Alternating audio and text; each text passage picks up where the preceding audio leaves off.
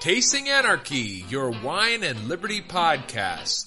Join Mason and Jake each week as they try new wines and discover how much government is in your drink.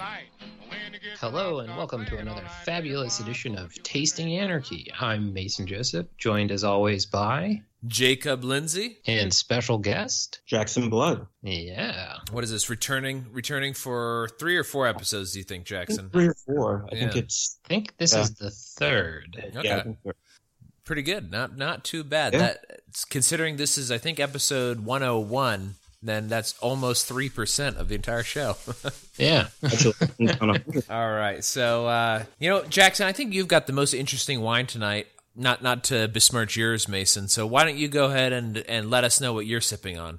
I just took out, it's a pretty decent bottle, so I used the whatchamacallit on it.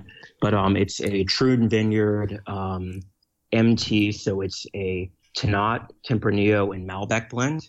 And it's made in the Applegate Valley of Southern Oregon, so probably about 3 hours south of Portland. That's wait, Troon Vineyard. I interviewed that guy. Who's yeah, exactly. That's why. Oh, okay, that makes sense. Okay.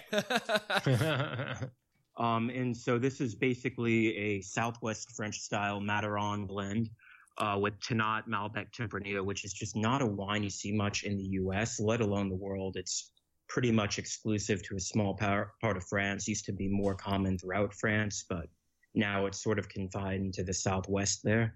And the Tannat is just a really interesting, different grape that has this sort of even more tannic than Cabernet Sauvignon-like quality to it, but just a lot of lovely dark fruit flavors. And this wine can probably age another 15, 20 years. And you said the whatchamacallit you used on it, that's the Coravin? Yeah, the Coravin, sorry. Yeah, those are really neat. I've been thinking about getting one of those. Other than pretty much everything I drink, I finish in like a day or two. But maybe for something nicer. Like if you want to compare a few wines without opening them all up, it's quite nice because that makes sense. Justify, trying a $100 bottle of wine every night, That makes total sense. We did this. Actually, it was recently in there. I get Wine Spectator magazine, and I was reading through it, and they had. One of the last issue that I read was about California Cabernet Sauvignon. They were like, okay, this is what we think's going on with California Cabernet Sauvignon coming up. And one of the wines they had in there was the 2016 from Oakville, the Groth, which is pretty popular. I mean, it's a fairly common one, but it's between $70 and $100 a bottle depending on the year. I had a 2015, and it was really good. It was one of the few ones that my wife liked. And we ended up finishing the bottle that night. So between the two of us, that's one thing. But I had several $100+ bottles of Cab Sauv, and opening one up, finishing it that night is not as much fun as using the Coravin and just kind of getting a glass from each one and seeing how's this one, because you forget over time like what each one was like.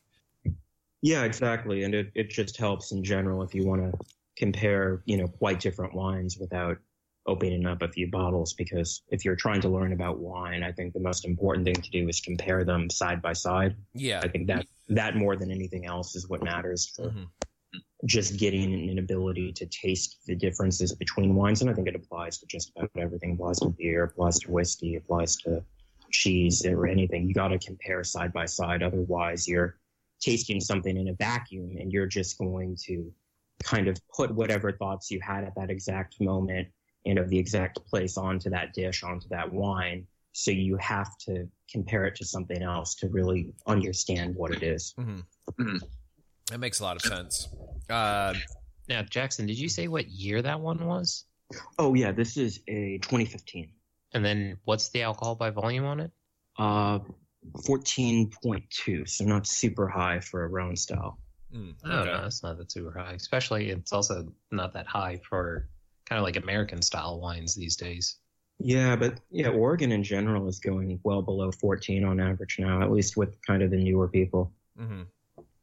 Well, do you think that, how they're allowed to go 1% above or below? Do you think that anybody is trying in Oregon to go lower for prestige reasons? Because it seems to me like in Texas, when I go out and meet a lot of the producers, they tend to brag about the amount of sugar that's in their grapes, so that they're making these very high alcohol wines. They're like, oh man, you won't believe how much sugar I got out of these grapes this year, and which is very different than like what they would do like in France, for example, where high alcohol is considered lower quality.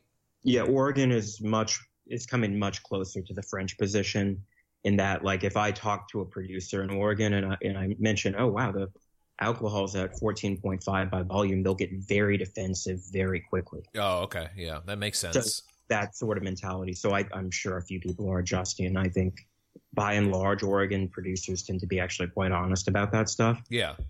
Because other people will call them out for it. But in general, the preference in Oregon is to go much lower. So now you're starting to finally see wines that, especially whites, that are around 12.5.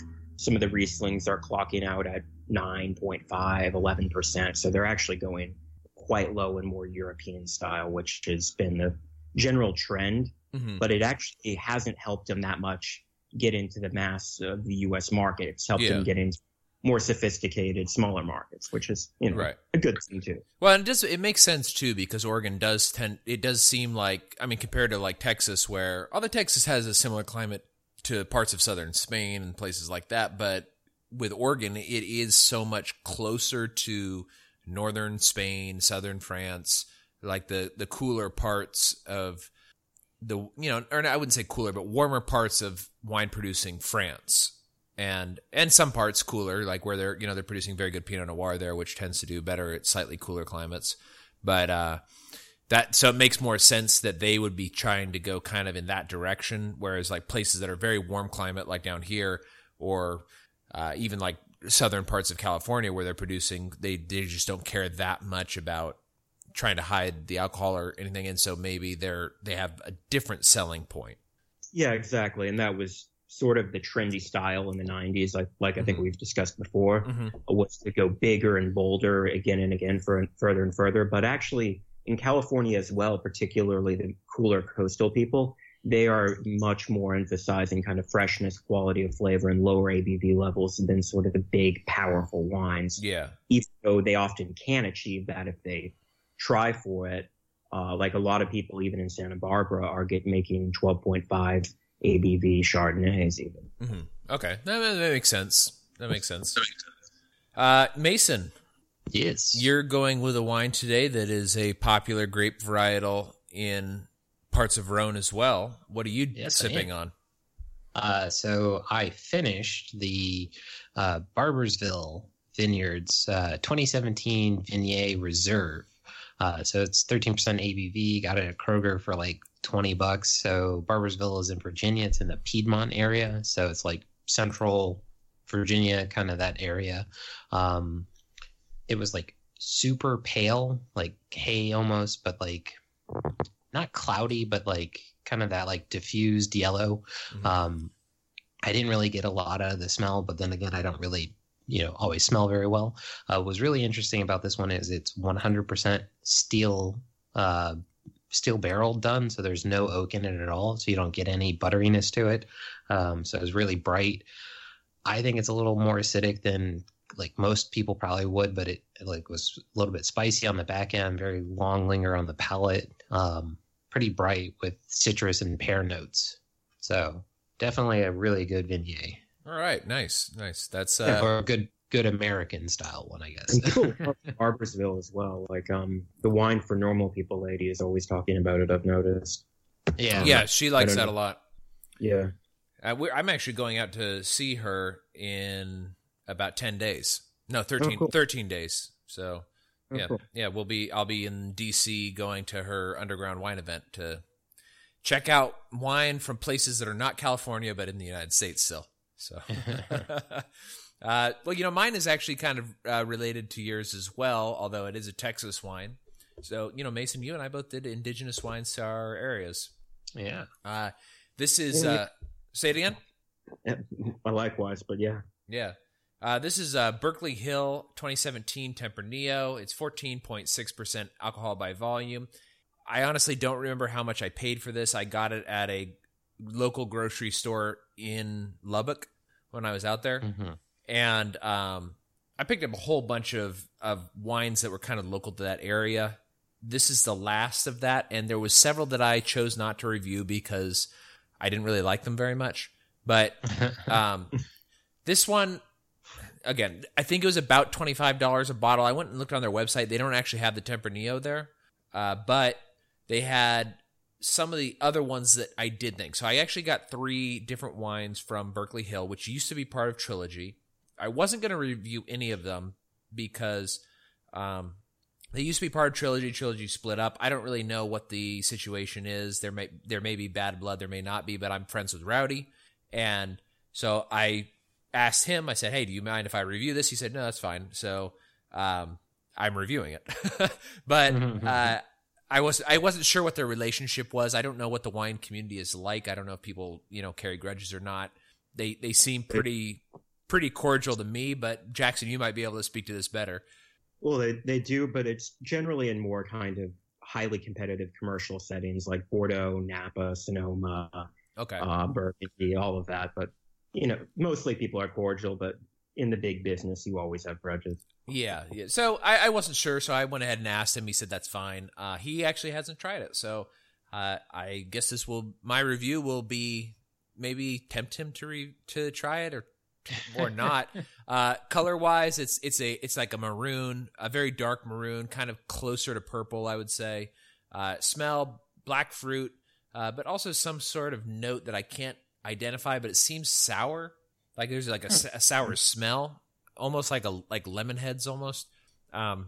Taste wise, it's a fruit bomb. It is so fruity, and the first glass I had, the fruit just kind of overpowered everything.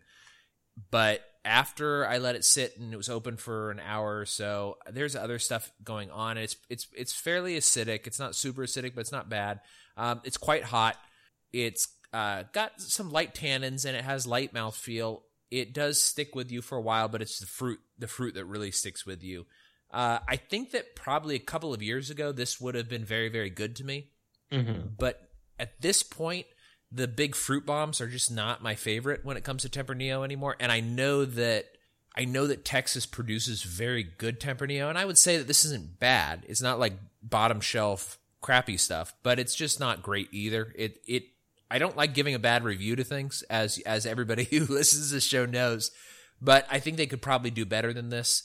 And it's High Plains grapes. I know the High Plains does good grapes. They also do bad grapes, but they can do very good grapes. I think this could be a lot better. And I don't think it's the best representation of Texas Tempranillo. This I would expect to see at Kroger for maybe $20 a bottle. And it would be a good buy at $20 a bottle. $25 or $30 if I paid around that. Maybe a little bit too expensive, but not disappointing. Now, I have had their GSM, and I'm never going to be able to pronounce this correctly, but maybe, Jackson, you can help me with this. It's Montepulciano. Montepulciano. Yeah, okay, there we go. That's that. So they produce that, and they also have a GSM.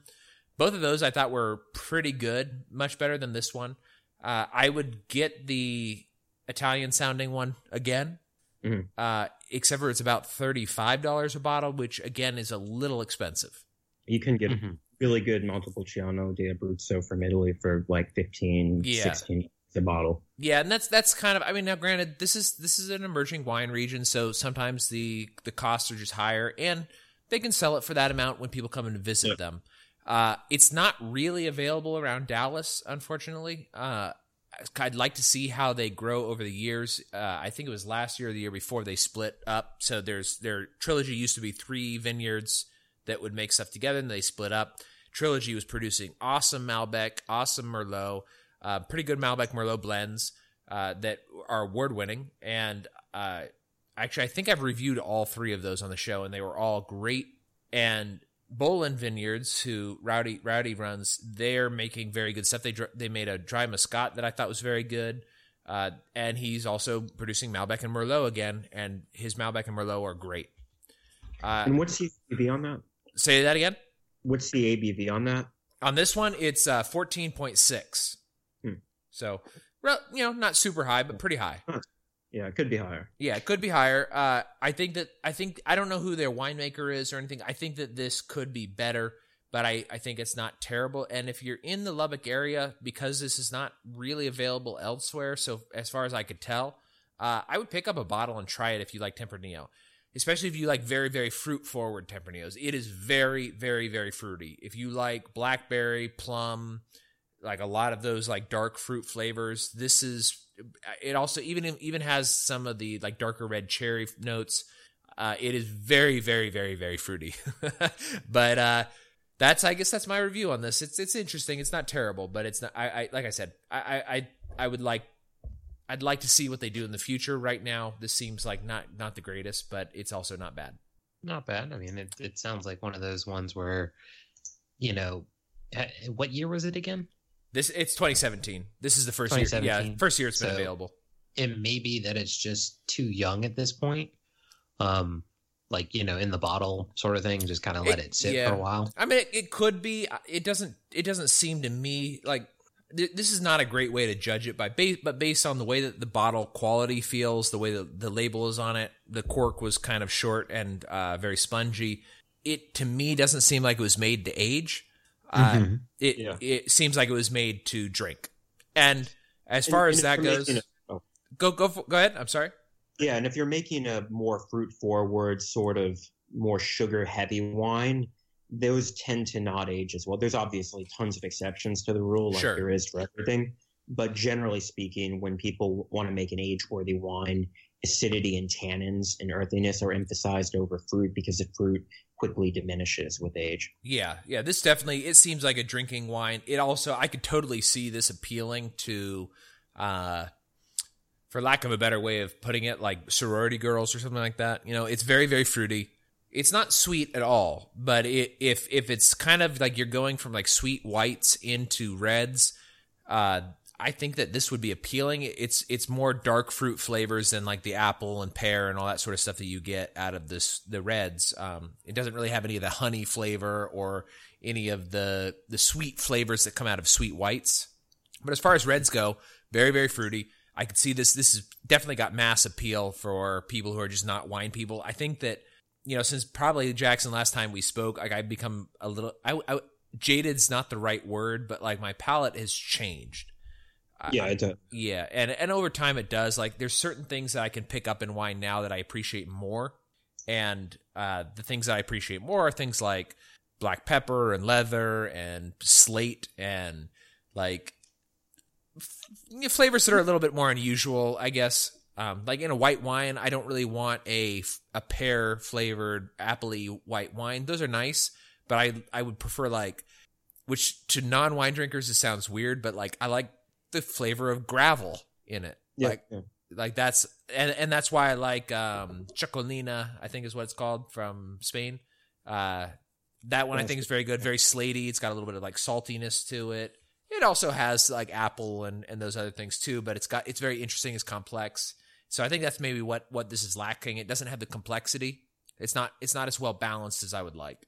And kind of to tie back to the point I made about Oregon is that's sort of the difference in philosophy between sort of longer, cooler climate regions and often hotter regions, is that in sort of these cooler regions further up north is you get a much longer growing season. So the fruit has more hang time to develop those sort of complex flavors. Mm-hmm. And when you have a lot of sun very quickly, the fruit's tendency, and this is a bit extreme, is to sort of raisin, if you will. Right? It wants to concentrate that sugar. And so that tends to create quite different wines according to preference. So like a lot of California wines, they ripen quite quickly and nicely because of the sun, the warm weather, the consistency. And a lot of people love that. Yeah. People also tend to like, but if you're looking for more of kind of the earth and more of the tertiary characteristics on the nose is how I would describe it, then often you'll have to look to perhaps cooler regions or coastal regions or different methods. Yeah, and this is just sort of to accentuate the oddness of Texas is the Lubbock area this past week had snow, and which is kind of odd for October. And then like down here, it's like today it was almost 80 degrees. I think it warmed back up in the Lubbock area, but it's an it's an odd weather pattern in Texas. So from year to year, you're not get as much consistency. Things do tend to ripen quickly. But when you get up into the high plains, one of the cool things about the high plains areas, they do have the diurnals, so it does cool off a lot at night. And so you do get that temperature swing, but they're, harvesting in mid-August. Some of them as early as July they're harvesting, but their growing season tends to start in February. Now, the downside with that is that in February you can still have random frosts. It's bizarre. It's kind of a weird compared to the rest of the world. It's very strange. So they're still kind of learning a lot of that stuff, learning what grows well here. They want things that have later bud break now, and they're getting that. They're starting to plant that. A lot more Italian varietals, a lot more Spanish varietals, and this Tempranillo is a Spanish varietal. I don't know how that's grown, but it gets so hot here so quickly, and they're harvesting very early. But there was some people still harvesting in October here. It just depends on where you are. It depends on what the year is like and how much sugar is developing in your wine, and you're going to get different things depending on what you're growing. So it's an interesting area. And like compared to California, where it's very, very, just very moderate temperature. And then you get into like the Applegate Valley where it's a little bit cooler. You may have a shorter growing season, but you can let the fruit kind of hang into the fall and end up harvesting a little bit later. So you get a longer ripening time. So you are developing these characteristics that are a little bit different. On the one you're drinking, Jackson, because it's from Troon. I know that now they are biodynamic. Is the one that you have biodynamic? I believe this is back when they were just certified organic, because it has a little live certified on the back. They switched over to biodynamic, and a lot of people are switching from organic to biodynamic. Well, I know that when I talked to Craig Camp, who's I guess their head winemaker or head administrator, I'm not sure exactly what his position is called, but he's in charge, and he was saying it was a very long process for them to become biodynamic certified. So they were able to get organic first, and I don't know what year, but everybody who wants to listen to it can go back and listen to the episode that I did with Craig Camp. I don't know the episode number, but I can look it up. And he said like it's a long process, and they just recently became certified. So I'm curious to see if they're still producing what you're drinking, because another thing he talked about was, because they're now biodynamic, they may get different things each year, and the head winemaker may just decide, you know what, we have this much of this and this much of this, we're going to do a different type of blend. Yeah, and this is kind of a weird blend too, like I mentioned before, but you were asking about in regards to this wine in particular, or biodynamic, sorry? In general, I know that they're switching a lot to the biodynamics and that sort of stuff, but in general, from year to year in Oregon, is there people that are just trying to be consistent and make the same thing year in and year out, or is the trend kind of going toward like, how was this year? Let's do a blend that's slightly different. Okay, yeah. In Oregon, overwhelmingly is towards more vintage style wine. So people want vintage variation. They want to talk about the differences between year and year. So they're often making quite different wines year to year. Not dramatically different in that one year might be a California wine and one year it might be a Burgundian wine, but they're generally sort of embracing the differences in vintages, which is, I think, made for a more interesting winemaking culture rather than trying to consistently produce the same thing year over year. Yeah, I think it's like there's a different challenge in that, is that like on the one hand, like it's a challenge to become consistent, but on the other hand, it's a challenge to, make good what you've got, which is a lot more traditional, a lot more old school, I guess. Yeah, and it's also worth remembering kind of where wine emerged out of and the climate it emerged out of, which is why consistency was so emphasized in the beginning as well. Yeah. Is that the wine we drink today was developed in Little Ice Age Europe in basically the 17th century and 16th century. It's a much longer history, but essentially the bottles, the oak, all, the trade routes, that was all basically created during that time period.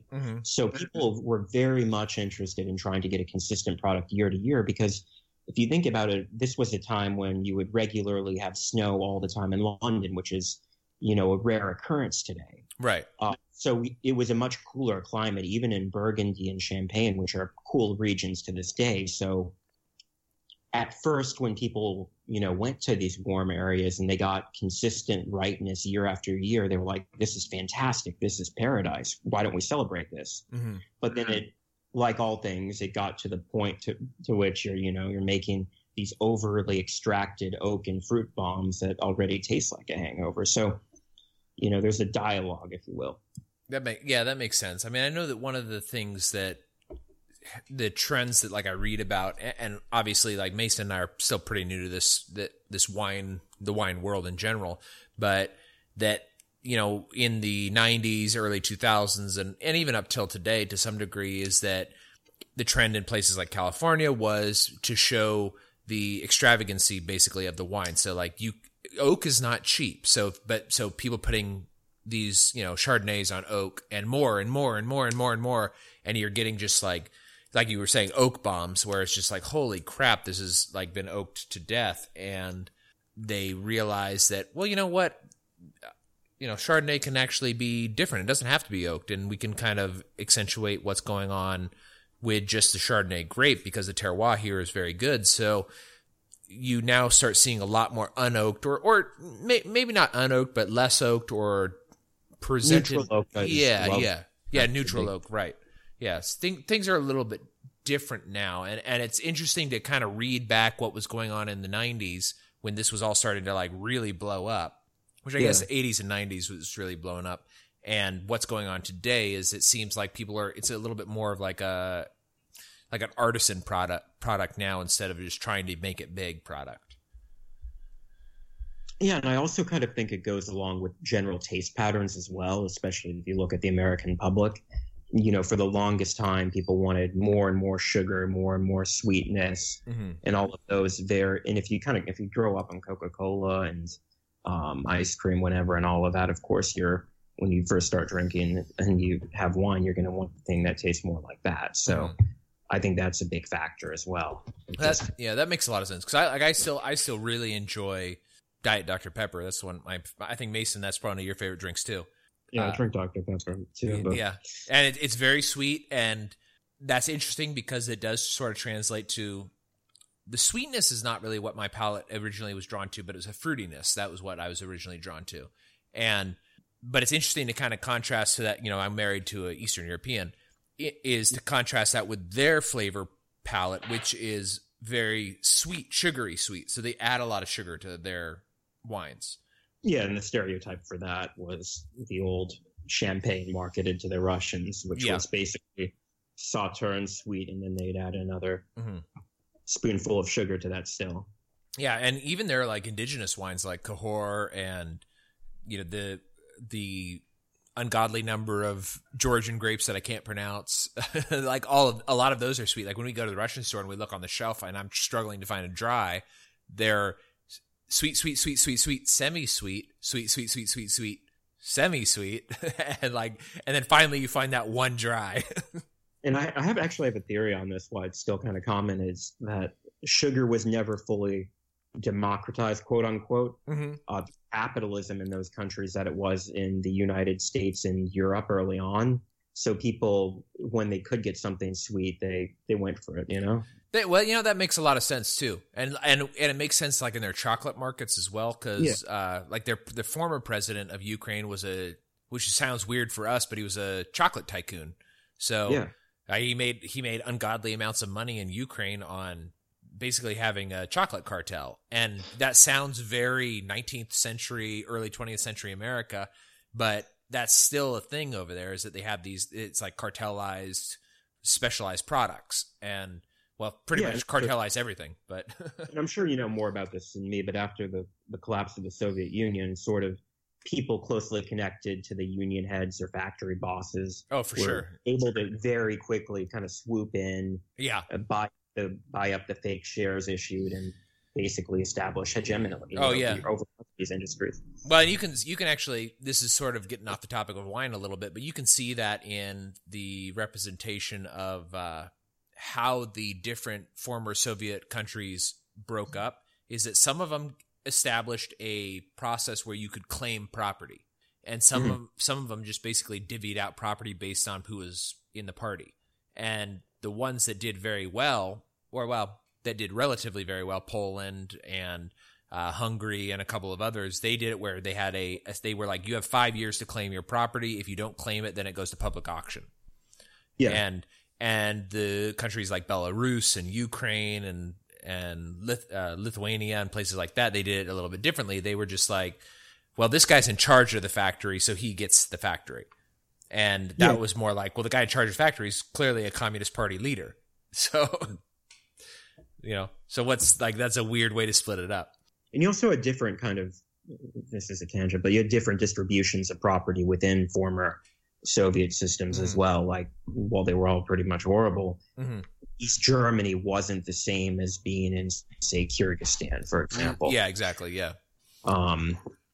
Whereas, you can go to former East Germany, it's depressing and there's a lot of bad buildings and stuff, but essentially it feels like a first world country.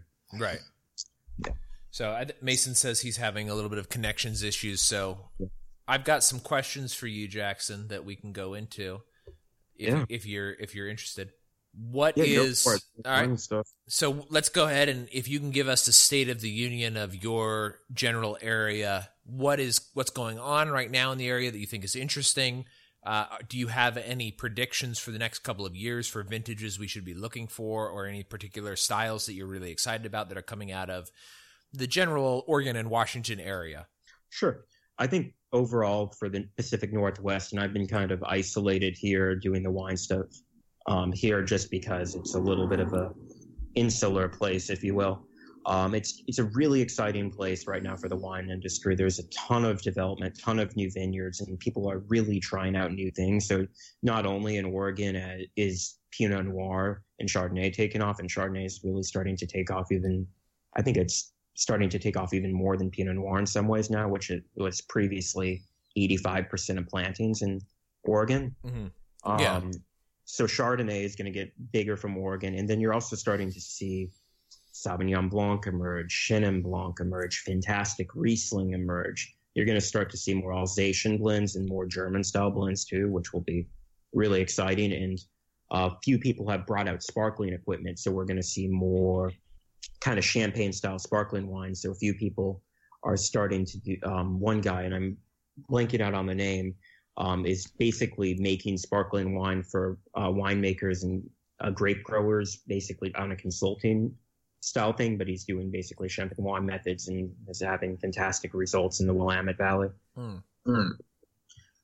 So yeah, that's exciting. Eastern Washington, completely different story altogether. They're growing much more kind of Cabernet Sauvignon, Syrah, Malbec, those hotter grapes, because it's a much warmer growing season over there.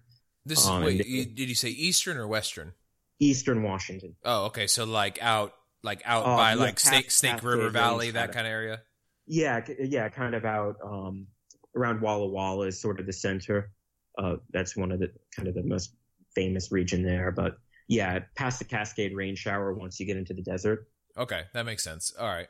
And they're irrigating there. They pretty much have to irrigate, so it's a very different thing altogether. That's actually very similar in some ways to northern Texas, if you will. It's just in some respects, because it's a dry area, you have to irrigate. You have the frost issue, but generally the frost might be less of an issue there than in Texas, which is weird. But in the summer there, it's pretty hot. It's over 100, right? No, I was there this summer. It's like generally about somewhere between 85, 92. Oh man, that's very pleasant. But then it goes down to 60 at night, or 55 even. Oh, okay. All right. So it gets really cold at night, so you get really good diurnal shifts, so the fruit preserves quite nicely. That's what I'm trying to convince my parents, because they're trying to look for retirement property right now. I'm trying to get them to go to Eastern Washington or Western Idaho, because Eastern Washington's really nice. Benefit there over Idaho is no income tax. That's true. Yeah, that's true. And it's just a kind of a pleasant place, I'd say. It's relatively conservative, but not super. It's not a flaggy conservative kind of place. Yeah. And people really live and let live there. Well, that's as far people actually do within the U.S. That's kind of what I always got my impression of Northern California, particularly not along the coast, and Eastern Oregon, Eastern Washington is if the Libertarian Party really wanted to succeed, that's the types of places where they would do well. Is they're pretty much independent people. They kind of are like, yeah, you do whatever you want to do. We don't really care. And because the distances are so vast in places like that, and people don't really live right on top of each other, they're already kind of living independently, just out of necessity. Yeah, and if you look at, I love kind of reading about the early history of the Western U.S. is this whole region was actually a lot freer in certain ways. Even the cities as well, they were sort of these free trading ports, especially San Francisco, which was, you had these kind of wild differences, but it was also connected to this sort of broader Western kind of place that was actually a lot freer. And I agree with you on that. I don't think New Hampshire was a good choice at all for the Free State Project. That's just boomer Massachusetts in some ways. That's actually, I had a very similar conversation online about that, where I was like, why didn't you guys pick like Wyoming or Idaho? Yeah. Now even Alaska would make a lot more sense because it's got less people. You actually have an option for like independence and all of that. That would make a lot more sense. Yeah, it would. And I think that the reason they end up choosing, well, I mean, I'm sure there's a lot of reasons why they chose New Hampshire, but I think it's because it's close enough to Boston and other places where they thought that they could attract people to come. And the primary thing too, I think. Right, exactly. Yeah, that as well. But like in places like the amount of people who move to New Hampshire, if they could just move to Wyoming, they would basically control 25% of the state. I was going to say, I thought there was some. Oh, I think Mason still. We got him. Yeah, we had him for a minute, but I think he had some connection issues again. Well, I just didn't hear you guys like it stopped, but I think New Hampshire also has some unique things about their legislature that they're hoping in the Free State Project. Oh, that's probably it. I'm probably not smart enough to know about that. That actually probably has something to do with it too. Yeah, I think it does. Yeah. But yeah. To me, it always sort of made sense to pick somewhere a bit different because New Hampshire is really just in the midst of this huge New England block, and it's pretty much relying off of that. Mm-hmm. Yeah, I think that makes a lot of sense. I'm trying to think. I have another question that I don't know if you know anything about this. It's just something I've been thinking about a lot lately. And that is totally separate from Oregon, totally separate from Washington. Your first love, Spain. Mm-hmm. So Rioja. I have been reading that apparently 2019 has been a incredible year for Rioja, and that this is going to be like one of the best vintages they've had for a long time. But Grand Reserva will not be available until I think 2024. Is that accurate? Yeah. I've been reading a little about that, and they've got fantastic results out of Rioja this year, which has been somewhat surprising given the weather in Europe this summer season. Yeah. And it was absolutely fucking nuts. Yeah, that's what I was reading too. And so when I saw these articles come out that this was like one of their best vintages, or that a lot of the producers are saying, oh, this is a great vintage and stuff, I was like, This is crazy. I thought that you guys had a terrible year. And I guess that particular area did not have a bad year. Yeah. And the thing too is people have this image of Rioja in their head as a wine region, which is completely inaccurate. They think it's this sort of hot, windswept Andalusian plain that Don Quixote rides out of. No, that's not it. It's much closer to the coast, and it's in northern Spain than people imagine. The actual town that's the center of the wine region has average summer highs of 82 degrees, so it's not super hot. Yeah, you get a lot of stuff from that Bay of Biscay coming right down there. And this is what we're thinking of when people usually are thinking of that part of Spain. They're really more thinking of like Toro or like Ribera del Duero would be the perfect example of that sort of windswept plains image. Okay, that makes a lot of sense. So now my question kind of was, I know that you can get futures in Bordeaux. Yeah. Can you do the same thing in Rioja? Because if this is such a great vintage, I would love to like purchase either a share in a barrel or a barrel, depending on the cost or whatever, and just wait the 5 years to either get a couple of bottles myself, but also to see what the price is going to be in those years and try to profit a little bit off of that. Do you know anything about how futures work? I don't know if Rioja has a futures market set up. There might be a few people selling them on the London Bordeaux exchange, but I can't guarantee you anything on that. Okay. What I would say is if you want to make sort of an investment in this vintage of Rioja, what I would do is I would figure out who's shipping, who the top winemakers are that you like at a reasonable price, and try to place orders with them or the importers they're working with or a store they're working with, and try to just get ahead and purchase the wine outright. I'm pretty skeptical of, like, I'm sure you can make money and all of that, but it just, the way the wine futures are, I'd much rather just have the bottle and be able to sell it. Yeah, that makes sense, because I wasn't sure exactly how the futures work, because I watched a couple of videos and they were like, well, you can get these gigantic Nebuchadnezzar bottles or whatever, and I was like, well, where would I even put that?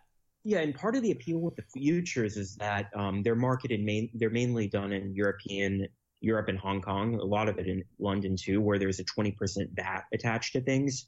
Okay. So when you purchase a wine on its own, you have to pay that 20% VAT in most places. Okay. Whereas if you purchase it on the futures market, you can sort of avoid paying that VAT because it's no longer a consumer product; it's a future.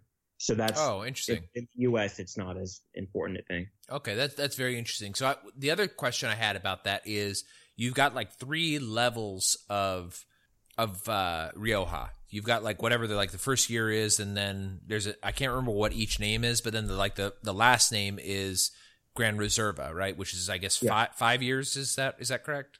Yeah, 5 years. I believe it's 3 in barrel, 2 in bottle. Okay, so 3 in barrel, 2 in bottle. So if you got one of the lower levels and just waited until the 5 years, is that not as good because it's not been in barrel as long? Yeah, and there's different selections for it. So like different vintages, they might declare, a Grand Reserva. So that's part of it too. So they don't declare, they might not, certain houses won't declare a Grand Reserva every year. They also will likely, they might have select parts of the vineyard that they're picking or select grapes they're using. But the big thing is, when you're buying a Grand Reserva, you're buying a wine to be aged a long time. And that longer treatment in oak, theoretically, it does, a lot of the time it's neutral oak too. This is something people get wrong about European winemaking. That longer period of time in oak allows more oxygen to get through and allows sort of less of the fruit forward characteristics to come through than sort of these, I don't know, more leathered, more long-term characteristics that a Grand Reserva that's been aged a while is famous for. Okay, that makes sense. So I guess basically what I'm reading from this conversation is I need to put like a reminder in my calendar that in 2024 to just go buy a couple of cases of my favorite Riojas and put those aside and just kind of over time. Because I think by 2025, I should probably own a house. I'll probably have, at least a wine fridge, if not like some sort of built-in cellar or something like that. And I'll be able to keep these for an extended period of time. Yeah, exactly. And good Rioja is still kind of cheap, I have to admit, especially compared to like California and even some of the Texas stuff you're talking about. Oh, absolutely. You can go buy like a Lopez Herrera at the grocery store if they have it for like $45, and that's like a world-class wine. Oh yeah, absolutely. There is. I'm going to look through my magazine real quick because they have an advertisement for it. Because I remember seeing it and going like, "Holy crap! I can't believe that they're advertising this," because I thought it was shit wine. I just really like it, and it was. Hold on, I'll find it. Cunei is really good. That's like $16 a bottle. I was going to say, in the meantime, I've always wondered, as in literally the last 3 days, what's the difference? What makes it neutral oak? So neutral oak has been used before. So it's wine has been through those barrels. So sort of the tannins and the flavor structures of oak have already been taken up by wines. So it might impart a little bit, but it's not imparting the flavor of oak. It's instead used to oxidate the wine and create a different texture. Okay. Yeah, here it is. It's this is like one that you can get at Kroger actually, and it's good. Their Reserva is very good. It's Marquis de Rascal. Yeah, they're good, and you can get them for a lot. That's like 14. Yeah, it's like $15, $14 or something like that. And it's great. It's not as good as the one you recommended me. One that is not really available at the grocery store, but it's at Total Wine. And I got their Grand Reserva, which is a little bit more expensive. It's about $45 for the. I think that I think it's the 2009 is the one that's about $45, but Low still price. very good. Yeah, and there's some other ones too that are that are kind of a more modern method, but there's no reason you need to, like, you can buy a really good Bordeaux for $20 easily. Oh, And that's yeah, just absolutely. Not Bordeaux, sorry, Rioja. Well, but Bordeaux. even Bordeaux, you can get good Bordeaux you can get too. a Bordeaux for $20 too. You can get Yeah. a Haute Medoc and have that with lamb. It's You could have that. You could also do the lighter bodied ones that are more low heavy. You can get from I don't remember. It used to be Cadillac, I think, but it's Côte de Bordeaux.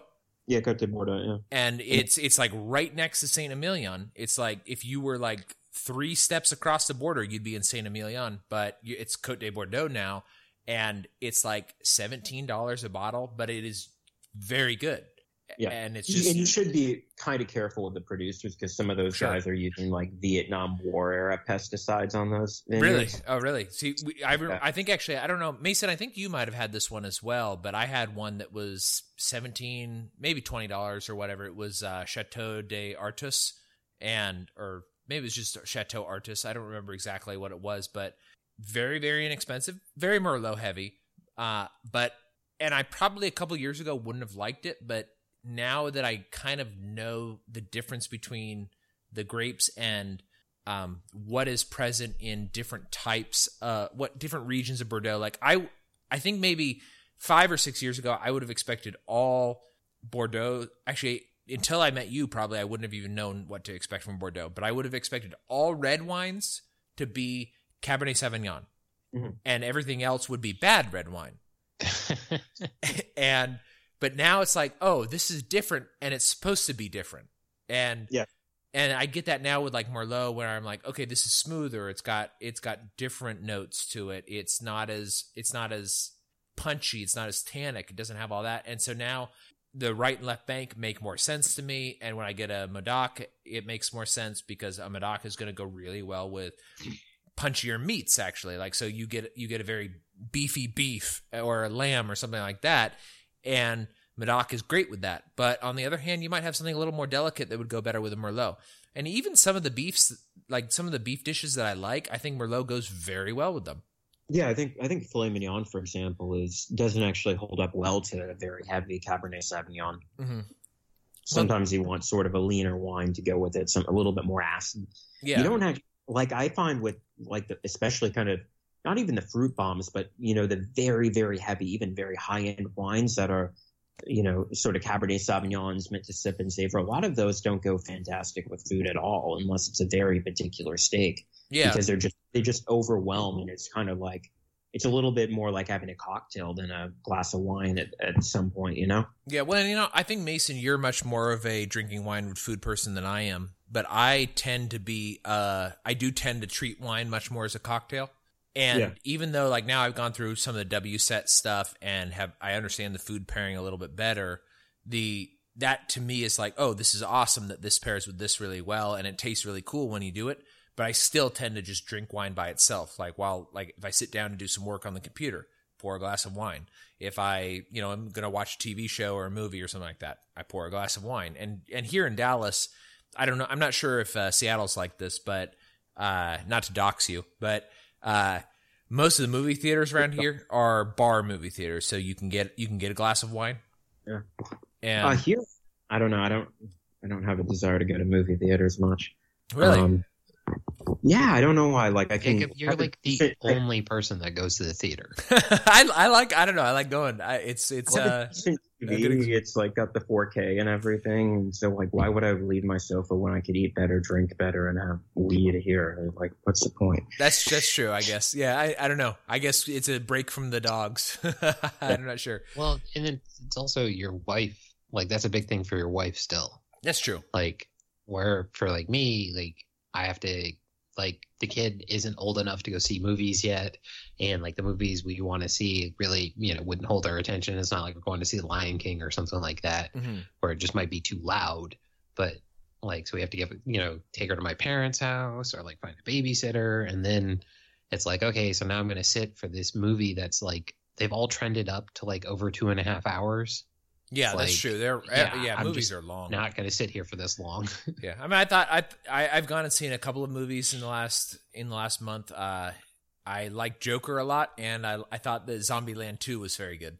Actually, I thought Zombieland 2 was almost as good as... Well, I think it could be argued that Zombieland 2 was better than Zombieland 1.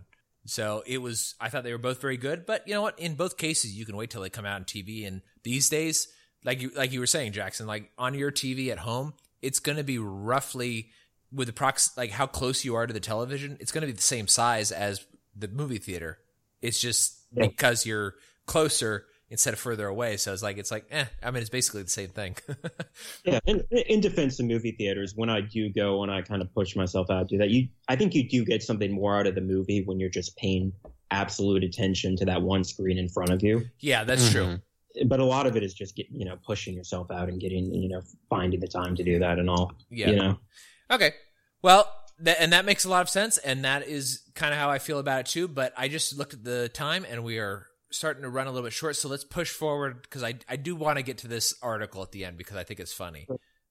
So let's go ahead real quick and just do our quick summary of. I wanted to cover 3 grapes today because one thing I don't think we've been conveying to our audience very well is that in the regions in France, we mentioned it with Bordeaux. There's different grapes that make a Bordeaux wine a Bordeaux, but there's other places in France and Europe in general that it's the same way. And I wanted to kind of cover Northern Rhone because I knew we were going to be talking to you, and for some reason I associate you with Northern Rhone style wines, and I don't know why that is. I don't know if it's because you like it in particular or if it's personality. Yeah. I associate you with you too. With 2 different ones. I associate with you with Northern Rhone style wines and Spanish wines. And Portuguese wines. So I guess 3. But I wanted to go over the 3 grapes. We went over a couple weeks ago Viognier, and Mason, you're drinking a Viognier today. So I didn't think we needed to rehash this, but Northern Rhone is very famous for 4 grape varietals. I wanted to cover 3 of them. The 3 that I want to cover is Marsanne, Roussanne, and Syrah. They're also famous for Viognier, but like I said, we covered Viognier before, so I don't really want to go over that again. I may be pronouncing these incorrect, but I'm going to say Marsanne. Marsanne, yeah. Marsanne. So it's a white grape. It's often blended with Roussanne, but can be done as a single varietal in Rhone. And in Rhone, it's up to 15% is allowed to be blended with red to make Hermitage. And what percent did you say? It says up to 15%. So Hermitage, apparently Hermitage, red Hermitage is allowed to be up to, or you can make it up to 15% something besides what we're going to get to in a little while, Syrah. Yes. But most of the time it's not done, or if it is, it's done more around, say, 2, 3, 4%. Okay. In co-fermented. Okay, that's interesting because, and I didn't realize this until I was doing a little bit of research for this. I really like Hermitage. And then I realized that Hermitage doesn't necessarily mean Rhone wine. It could also refer to Syrah or Shiraz from Australia, but we'll get to that in just a second. Or South Africa. So, other names for this is it's also known as, I'm going to try my best to pronounce this, but Grosset Rosette in Savoy. So apparently that's what they call it there. It's called Hermitage Blanc in Switzerland, and it's called Marsana in Spain. So apparently they also plant that. It's also very popular. Well, I wouldn't say very popular, but it's grown in the United States, Australia, South Africa, and other parts of Europe. Typical characteristics of this white grape are a good mouthfeel, but it says that it lacks a depth of perfume and flavor, and that is why it's typically blended. So apparently it is usually added to blends to give a heavier mouthfeel, a little bit more structure to other whites or to red wines. The next one is Roussanne. It's also a white grape, often blended with the previous grape we talked about, Marsanne, but can also be blended into red wines. Like we said, it can be mixed with Syrah, up to 15% to make Hermitage. In California, they were growing Roussanne for a lot of years. Up until 1998, they thought it was Viognier. Turned out it was not Viognier. They did some DNA studies and they went, oh shit, we've got Roussanne here. We don't actually have Viognier. And that is interesting because it highlights how similar Roussanne and Viognier are to each other. They are not the same grape. They do offer different characteristics, and what you're typically going to get out of Roussanne is herbal tea-like aromas. You're going to get pear and honey on the palate. It's going to be higher acidity, which you don't often get from Viognier, but sometimes you do. And if it's picked early, that you're going to get a lot more of that. If it's picked later, you're going to get very high alcohol by volume. Blended, it provides a lot of the aromas and flavor where Marsanne is not providing that, but you're going to get the mouthfeel from Marsanne. So when it's mixed for whites, it gives a little bit more aroma, and when it's mixed with reds, it still adds aroma and stuff, and it adds a little bit of structure to that as well. The final one, my favorite of the three, and one of the reasons why I love Rhone, particularly Northern Rhone, and actually Rhone Village I like a lot too, but although Village has a lot more Grenache and stuff like that in it, but the Syrah I think is very good from this area. So it's a red grape. It's from the Rhone Valley, so it's native. It's also called Shiraz in Australia, and the typical characteristics are when young, it's very fruity and very floral. But when it's aged, you're going to get a lot of that black pepper, the hibiscus flavors, so like bell pepper, kind of those kind of more vegetable-y flavors, which are a little bit unusual in reds, but like really neat in red. I really like them. And you get these out of like Chilean Cabernet Sauvignon as well. So if you get like a really good Chilean Cabernet Sauvignon, it's going to have a lot of this like white and black pepper flavor, a lot of this herbaceous, I think is what they call it. I may be pronouncing that wrong, but it's like the bell pepper flavor. You're also going to get some with tanned leathers, a little bit of smokiness, and dark currant berries. So those are the grapes of Northern Rhone. I like to cover those in the show so that people kind of have an idea of what is going on that is not Cabernet Sauvignon. Yeah.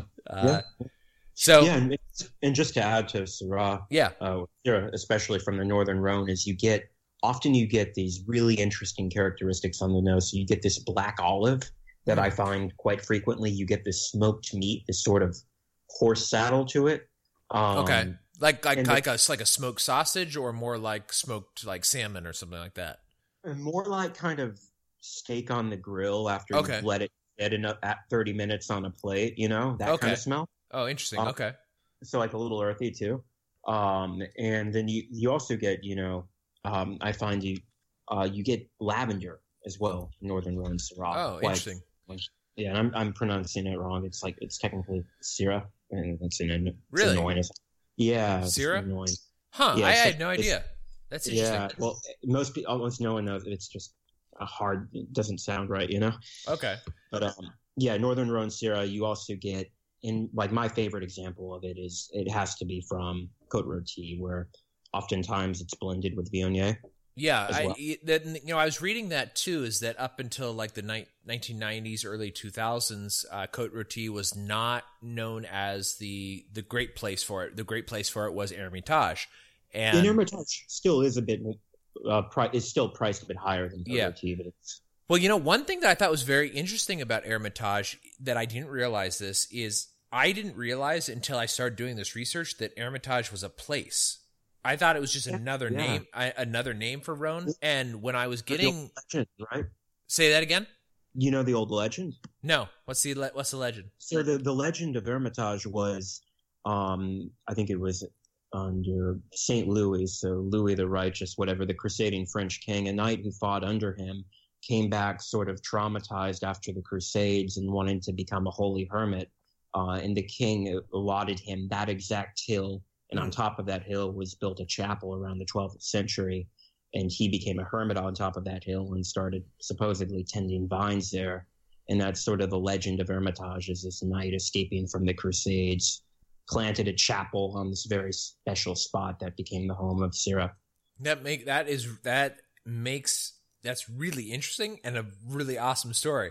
My weird story is that I've gotten Hermitage labeled from South Africa and Hermitage labeled from Australia, thinking that it was just Rhone style, and that's what that meant. Is that Hermitage just means Rhone style. And I actually probably said it on the show, so anybody who's been listening for a long time, I was wrong on that. Apparently Hermitage is a place, but Australia and South Africa do label wines done in this style Hermitage, and it's not that, and which is interesting because I'm very much opposed to, and Mason, you and I have both spoken about this quite a bit, these types of weird label stuff, but in my own experience, I've been, I wouldn't say fooled exactly, but uninformed in finding out what things are from where based on names. I guess. And the wine world is particularly like that, particularly Europe, because they have so many weird little areas. So you've got Rhone, and then Northern Rhone is divided up into multiple areas, but then Southern Rhone is divided up into way more areas. And then you've got Rhone Village, which is, I think, different. Rhone Village is Southern Rhone, though. Oh, okay. Oh, so all of Southern Rhone is Village? No, Rhone Village is attached to the Southern Rhone region, but there's some. There might be some on Northern Rhone Village, but it's so confusing on their own. Mm-hmm. There might be a transitionary zone too. Okay, now and then Beaujolais, isn't Beaujolais in that area? Beaujolais is it's north of Lyon, so it's kind of the southern. If you really want to go crazy, Beaujolais is technically part of Burgundy. And that's a whole other region. Then there's also, a ton of different subregions in Beaujolais, like Morgon, Fleury, et cetera, et cetera. Because I've also had Beaujolais Village that is very good, and I've also had Beaujolais that is not good at all. And yeah, it varies a ton. Rhone wines as well vary just a ton depending on the producer. That's interesting. That's very interesting. So this kind of to get into the naming and why the naming is important to a lot of people. And less important to Mason and me. I wanted to kind of cover this article real quick, and then we'll just kind of shoot the shit for a few minutes before we close the episode. But this article was really funny to me, and I just wanted to get it. Did you guys both get a chance to read it? Yeah. Okay. I did, yeah. Okay, for the listeners, I'll go ahead and summarize it real quick. So, Italian police. The title of the article is "Italian Police Seize Prosecco Flavored Pringles." It's by Mason's and my favorite guy at Decanter Magazine, Chris Mercer. And the summary of the article is a supermarket chain in Veneto region of Italy have had their Prosecco flavored Pringles seized by the government. Anti-fraud unit looking for hundreds of packets of chips over the alleged misuse of the term Prosecco. This is a protected name in the Italian and EU law. So according to the agricultural minister, we cannot allow identity theft. That's a quote. According to the agricultural minister, Pringles use the name Prosecco without permission from the Prosecco appellation authorities. The flavor is called... I actually looked this up because I kind of wanted to try these and order them if I could. But they're not available anymore on Amazon as far as I can find them, or any other site. The flavor is Prosecco and pink peppercorn. Yeah, it's good the Italian government's protecting from dangerous people like you. Yeah, exactly. Like I went and looked it up. I was like, I gotta try this. This sounds too weird. And so the minister has posted a picture. This is the thing too, is like, why do they have no self-respect? The minister posted, now it's probably his underlings or her underlings. It's the minister posted a picture on their Facebook with like a big red no superimposed over it, and it says in capital letters, no. Prosecco Mafia's got dirt on his wife, man. Yeah, I guess so. Yeah, it's a crazy thing. So apparently they're really against this. So Pringles said that this was a limited edition flavor produced before December 2018, and Pringles also said that they followed the EU guidelines and that that the use of the name Prosecco in this case is allowed under the law, and that they believe that they followed everything, to the letter, but they have no plans on producing this flavor again as it didn't do very well. So we can get them out of Lithuania for really? like $12. I kind of want to try those. Although I also, well, actually, Lithuania. I'm not too skeptical about Lithuania. You got a ranking system? Yeah. Well, I mean, Jackson, So his wife Lithuania- is from the Ukraine, and they shop at like these weird Russian stores. That's true. So, yeah, he's got a system. Yeah, Lithuania is not too bad. I kind of want to try them. I might order these just to see what they're like. I'm very, very curious. Whole thing, like I'm not against like state power and all of this, but if everybody involved in this whole situation went to prison, I think the world would probably be a safer place. Probably. Some weird Italian grocery store guy's just like, I'm going to prison. Well, apparently, Chips. I went ahead and did some like other Googling just to see what else people were talking about this.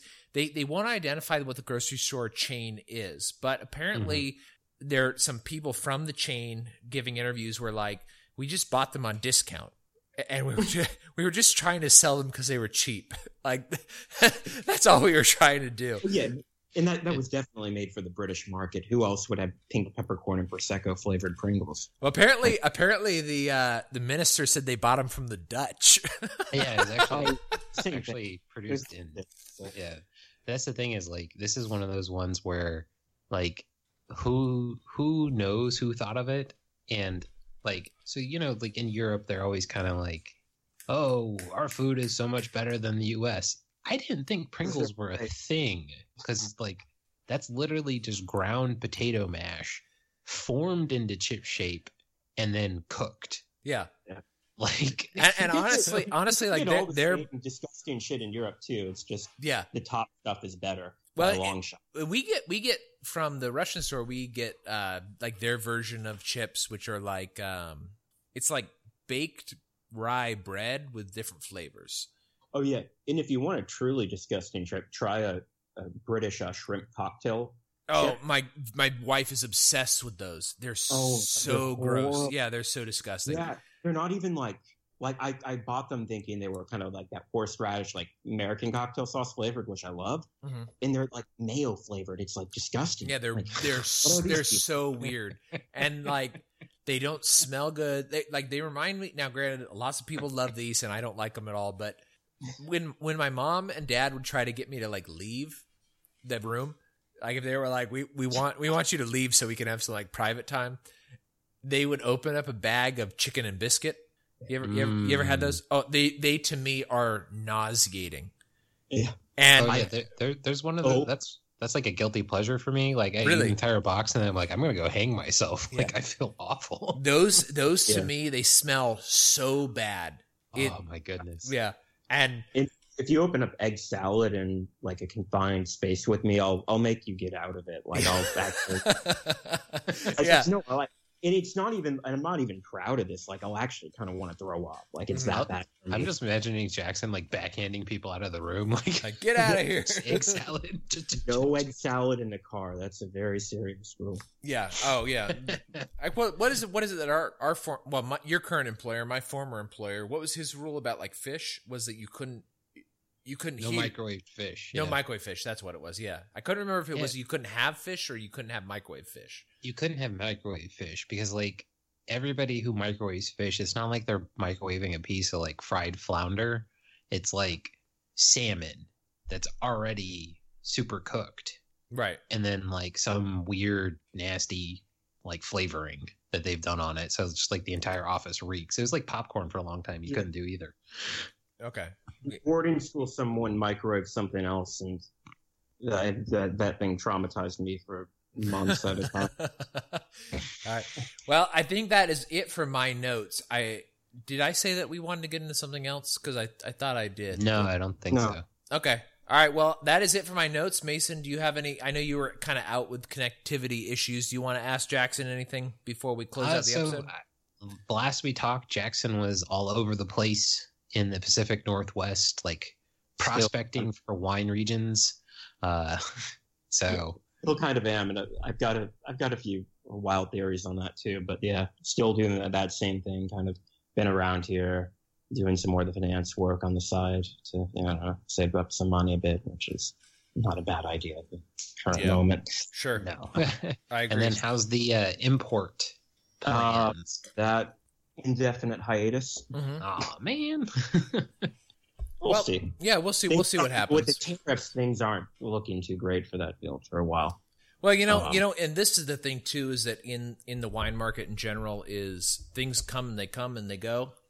Yeah, and you got to be able to pivot. Yeah, exactly. You got to be able to pivot. You got to take into account too that the U.S. market, it changes and it dries up, and it expands, and so you do got to pivot. Victoria and I are working on a couple of different ideas at the moment, and my ultimate goal in life is to somehow be involved in the wine industry. That's just what I want to do. I like it. I like pretty much just learning about it. I like everything about it. I don't know what I want to do, but one of these days I'm going to have that nest egg, and I'm going to be able to put it forward, and we're going to get into this.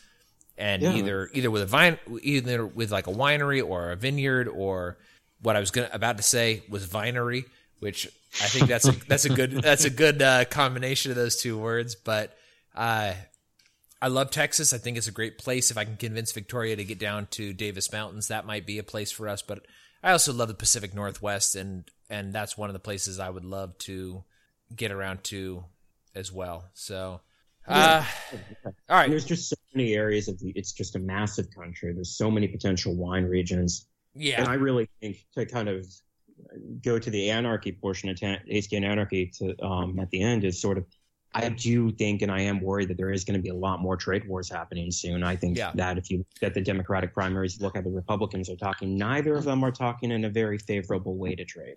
That's true. And that's actually, I didn't bring this article up because it wasn't really relevant to the topics we were talking about. Well, it kind of was, but like France and Britain have been kind of hammered by these 20% trade tariffs, and Italy surprisingly spared from the tariff. So it doesn't really seem like, it seems weird. Like, what's going on that like Italy is not getting them? Market. Say that again?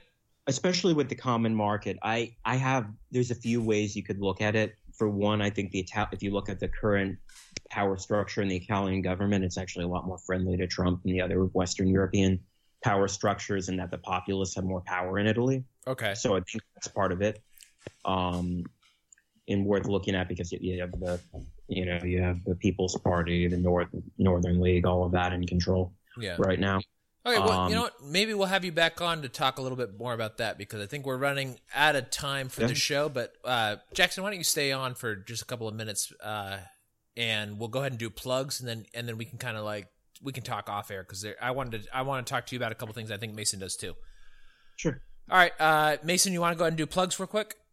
Yeah, so you can always follow us on Twitter, Tasting Anarchy on Twitter, Childerberg, where we are also on Twitter. Childerberg is the annual event in Texas, 23rd through the 26th of May in 2020, which is happening concurrent for part with the Libertarian National Convention in Austin, Texas, at some municipal park whose name I remembered 10 minutes ago, but don't remember now. It's Emma Long Metropolitan Park. Yeah, the Emma Long Metropolitan Park. So then if you also, we're now on Facebook. You can go to tastinganarchy.com, and I believe you can follow Jackson Blood on Twitter still at Jackson Blood. Yeah, Jackson Blood 1. Jackson Blood 1. All right, cool. I think that's it. Let's go ahead and say stay free, everybody. Stay free. Stay free.